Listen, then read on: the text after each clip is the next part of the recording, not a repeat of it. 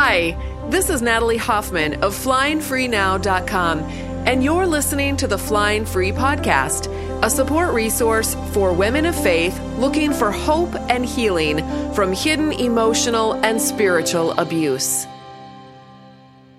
Welcome to episode 170 of the Flying Free Podcast. Today, I want to dive into a question that came up in the Flying Free private forum that had to do with a couple of Bible verses typically used to manipulate women into having sex when they don't want to. Doesn't that sound loving? I know, since I want what I want, and I want it now, and since I'm an entitled spiritual abuser, I'm going to actually use some randomly selected Bible verses, pull them out of context, ignore the rest of the Bible, and smack my little wife over the head with these verses to get what I want. Does that sound like something Jesus would do? I don't think so. But it's exactly what the devil does. So here's the question that came in. In 1 Corinthians 7:5, it says that couples are not to deprive each other of sex unless it is for a limited time to fast and pray. And in 1 Peter 3:1 and 2, it says wives need to submit to their husbands so that if their husband isn't a Christian, he will become one when he sees how cooperative his wife is. So doesn't that mean my husband can take my body even if I don't want him to? There are women in my forum who have been repeatedly raped by their husbands, including right after childbirth when their body is still healing, based on their justification from these Bible verses. Now, I'm not a theologian, and I say that a lot. I say, I'm not a theologian before as a caveat before I go into what I believe in my faith. We don't have to be theologians to know what we believe and to be confident about what we believe in. All right. But I also think I sell myself short a little bit. I don't want to go on and on about my credentials or why I should have credibility in your life, because honestly, it doesn't really matter what I think and what I believe. Ultimately, you have to decide what matters for your life, and how you show up is what you believe, right? But I do want to offer this. I'm not a theologian, but I have been an actively practicing Christian for almost 50 years. And I just realized that's half a century. That's a long time. I've read the Bible from cover to cover countless times in all the different versions, not all of them, but many of them. I've done countless Bible studies. I've taken Bible courses at a Christian college. I've taught in a Christian school. I've been a member of 3 conservative churches. I've spent several years doing missionary work. I've done tons of volunteer work. I've read hundreds of books on the Christian faith because I'm an avid reader. But here's the most important thing, you guys. Throwing all of that out, what I have is a faith that believes that God is love, that Jesus showed us how to love through his life, his demonstrated life, and that love is to be the main thing that undergirds and uplifts and is a foundation for everything that we do. Jesus said that love was the fulfillment of the law. If all we did was show up in our life in love, we would be as close to the character of God as a human could possibly get. Now, taking advantage of another human being is the opposite of love. Demanding sex is not love. Making someone or forcing someone to do something against their will is not love. Violating the boundaries and personal bodies of other human beings is not love. And people who do those kinds of things, they do not represent Christianity or Jesus Christ. When a man demands sex and uses the Bible to manipulate his wife, he is not only guilty of sexual abuse, but also of emotional and spiritual abuse. He is abusive in that moment. And when he does this kind of thing on a regular basis, intermittently, he is an abuser. The Bible calls people like this wicked. I'm telling you, when people throw out Bible verses like this, it could be because they are ignorant or wicked, but it is not because they are behaving like Jesus in that moment, or because they are emotionally or spiritually mature. And this includes religious leaders who have gone to seminary and who would like to call themselves theologians. Now, the context of those verses is not sexually abusive marriages. Marge Mauchko explains this in one of her articles, which I will link to in the show notes, that when people decide to follow Christ or become a Christian, some of them thought it was more holy to be celibate. All right. When I'm talking about back in the time of the Bible, okay, when Christianity was brand new. Paul was telling them that celibacy wasn't necessary. And in fact, it could be problematic for some couples and even lead to infidelity. So Paul is trying to communicate that one spouse didn't have the right to make that kind of vow to celibacy without the other spouse's agreement. They didn't have that right or the authority to do that. Marge breaks down all of the Greek words to make her points, and I'm not going to do that here. I will refer you to her article for a deeper understanding of this verse. And it's actually a very easy article to understand. I love her blog. I highly recommend it if you want to look at the Hebrew and the Greek of verses that have typically been used against women, have been confusing. There's controversy around them. A lot of that controversy is because they've been mistranslated from the Greek or the Hebrew. All right, now here is her expanded version of this verse based on the Greek. And I'm going to read it, but you can go to her blog and read all the background behind this. Okay. It's called her blog is margemauchko.com, margmowczko.com. And then this particular article, you could search it in her search bar, is 1 Corinthians 7:4 in a nutshell. All right, so here is her expanded version of this verse. A wife does not have the right or license to choose to become celibate or have sex with someone other than her spouse because her husband has an exclusive right to have sex with her.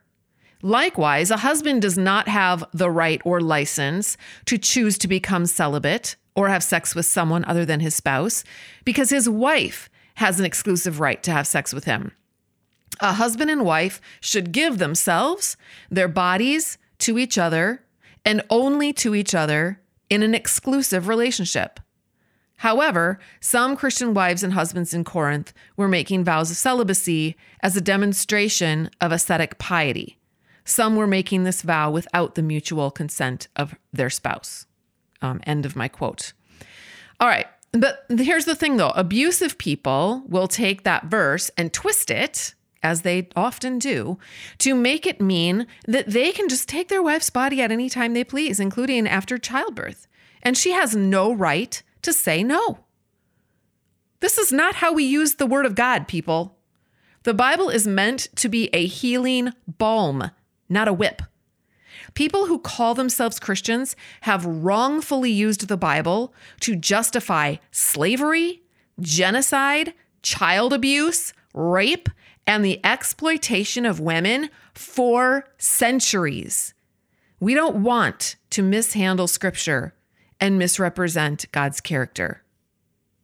Now, then this person in the forum asked about 1 Peter 3:1-2. But you know what? I'm going to refer you to the Flying Free podcast, episode 66. If you want to hear my answer about that. And then there's also an article on this subject too that episode actually came out of. It's called, if you go to flyingfreenow.com, the article is called, Should Christian Wives Submit to Husbands No Matter What? And there's two parts to that article. You could also just Google that. Just Google that term. Should Christian wives submit to husbands no matter what? And my article should come up. So I'm not going to reiterate all of that here on this particular episode, but I want to tell you something that I noticed in my private forum. There is rarely any arguing or bickering or condemnation in my private forum of the kind that I see in Facebook groups and pages. It truly is a safe place, and I'm really proud of it. I kind of I've been taking it for granted, but once in a while, a new member will come in and post a question like this one, where she is asking about specific Bible verses that have held her in bondage for so many years, and her brain is still invested in believing the lies the enemy has embedded in those verses. So she'll hear teaching that she hasn't heard before. And if she's been brainwashed with the idea that anything outside of her denominational teaching is heretical, she's going to feel triggered and scared, and rightly so. Is she hearing heresy?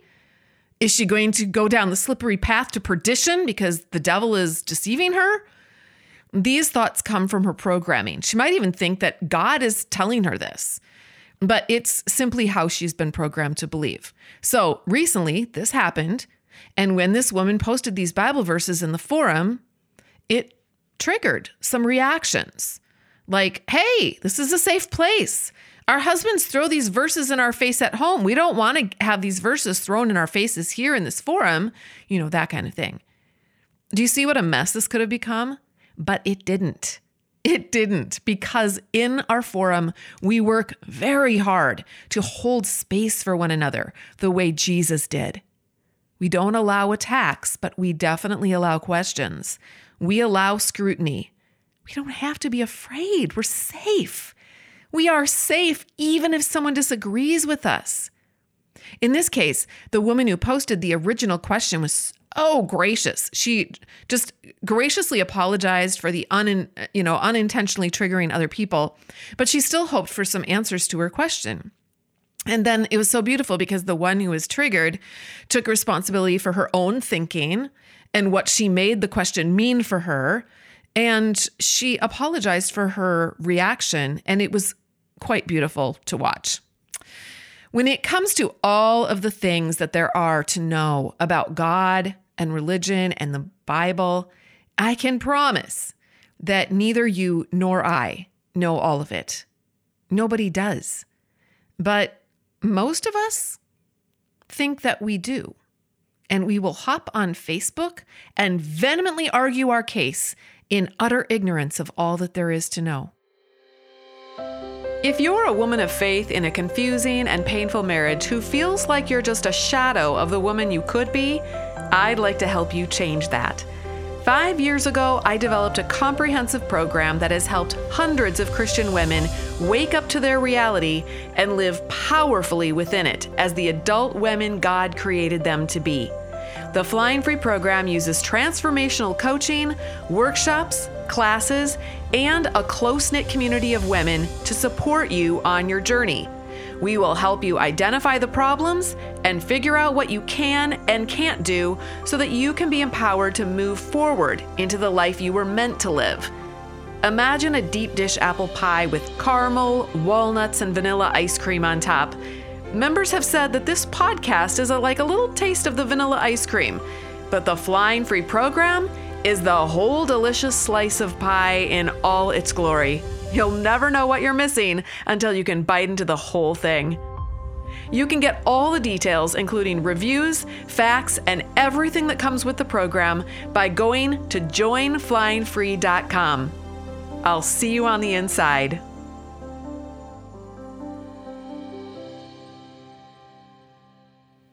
I see people constantly saying ignorant things simply because the pastor of their particular denomination said it, taught it to them. And he was trained exclusively in his denomination's teachings. So we're just kind of perpetuating we continue to pour the lemonade. The lemonade is in a pitcher with a couple of little rabbit turds in the bottom. And we just keep pouring the lemonade in other people's glasses and we keep drinking it. Let me give you an analogy, okay? It's not a super great one, but maybe it will help a little bit. Let's just say that you've got someone in kindergarten, and this kindergartner learns about outer space from her kindergarten teacher. The kindergarten teacher went to school to learn how to teach all of the subjects that a kindergarten-age child needs to know. But the kindergarten teacher did not get her PhD in aerospace. She's not an astronaut. She's not an astrophysicist.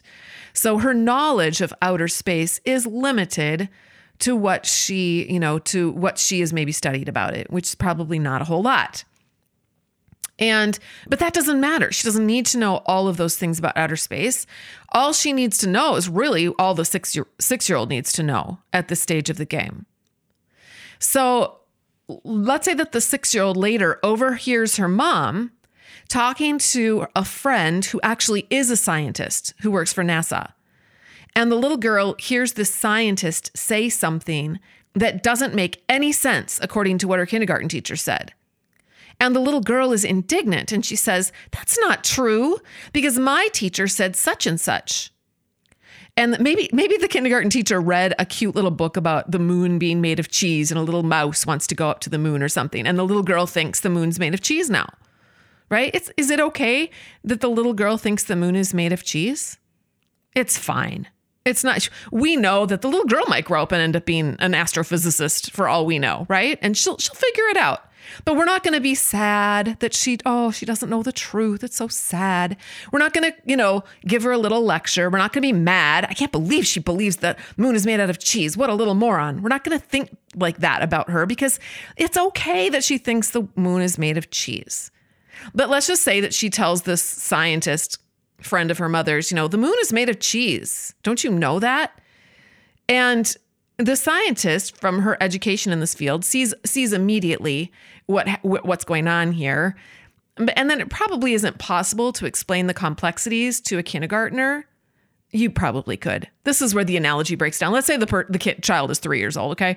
You could probably explain to a kindergartner that it's not really made of cheese. It's actually made of rock. I have no idea what it's made out of, but it's not cheese. And anyway, you could probably explain that to a kindergartner. But maybe not a 3-year-old. A 3-year-old might not understand it. But do you see how presumptuous it is, though, to believe that we know it all and can speak with so much authority on the truth? We're the kindergartner in the story, okay? Honestly, when I think back to my own, who I was before, when I was one of those little know-it-alls, I'm embarrassed. I mean, I really am. And I see other Christians doing it and I feel embarrassed for them too. I didn't come across smart. They don't come across smart. I don't want to stand in judgment of who I was and who these people are, where they're at in their faith. I don't want to be in judgment towards them. I want to look at them as precious and adorable. And this is just where they are and they don't know any better. But here's the thing. I am precious and adorable, even though I don't know a lot of things right now where I'm at. I'm really, really ignorant. In fact, the older that I get, the more ignorant I know that I am, the less I know that I know. Okay. And what if that's okay to just be in learning mode until we die? I think this is healthy, actually. Think of a continuum with shame on one end and then arrogance on the other. The shame on the one side comes from thinking that everyone else is right and we are screwed up. We give everyone else credibility and we give ourselves none. The arrogance on the other end of the continuum comes from thinking that we're always right and everyone else is screwed up. And we give ourselves credibility and we don't give credibility to anyone else, unless, of course, they agree with us. Humility is right in the middle. Humility knows that we are sometimes right and sometimes wrong, and other people are sometimes right and sometimes wrong. And it's all going to be okay in the end. Humility is okay with just getting out there, living life, holding space for you to make mistakes, for other people to make mistakes. We don't have to control everybody and lecture them and correct them and tell them all the ways that they're doing it wrong. We don't have to do that. We only have to do that if we're living in fear and scarcity and judgment. Then we have to do that. But if you don't want to live like that, you don't have to. God certainly isn't afraid of us making mistakes and learning and exploring and making decisions. So why do we need to be afraid? When we do this, we're able to learn things on a deeper level, rather than just by rote memorization of so-called facts that we have been spoon-fed by our kindergarten teachers. I believe that God is inviting us to grow up a little. We don't have to be afraid of not having all of the answers. I think that's the very point of faith. We don't know because it's provable. We know because we believe it by faith. Now, if you want to learn more about my own faith and how I come to it, you can listen to episodes 105 and 107. So all of this to make the point that if a Bible verse isn't making sense, it's okay. When I look into a telescope at outer space, I know very little about what I'm seeing. It doesn't make much sense. And honestly, a home-style telescope can't even see that far. But that's okay. I know and believe there's a big universe out there.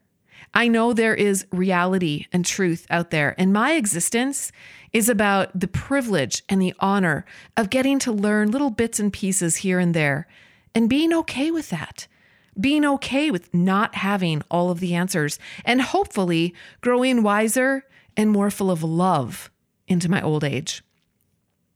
I love bottom lines. When I begin to analyze something, I like to eventually land somewhere on a bottom line. My brain will meander through rabbit trails until the cows come home. But when those cows are all put away, I want my brain and heart to rest too. So I need that bottom line. For me, the bottom line is love and all that love involves. I may not always know how to get there, like when life goes sideways and people do mean things to one another. But love is my destiny. Love is the filter that I want to see the world through. Love is the filter I want to know God through. Actually, God is love. So God is the filter, the source of our existence, the source of everything. Someone sent me an email a while ago, and she wrote this beautiful thing that I want to close with. She wrote, I was at a funeral, and the pastor said, when we live, God breathes his breath into us. And when we die, he takes it back. He inhales us right back into himself, into his love, into his protection, into his peace. Thank you for listening. And until next time, fly free.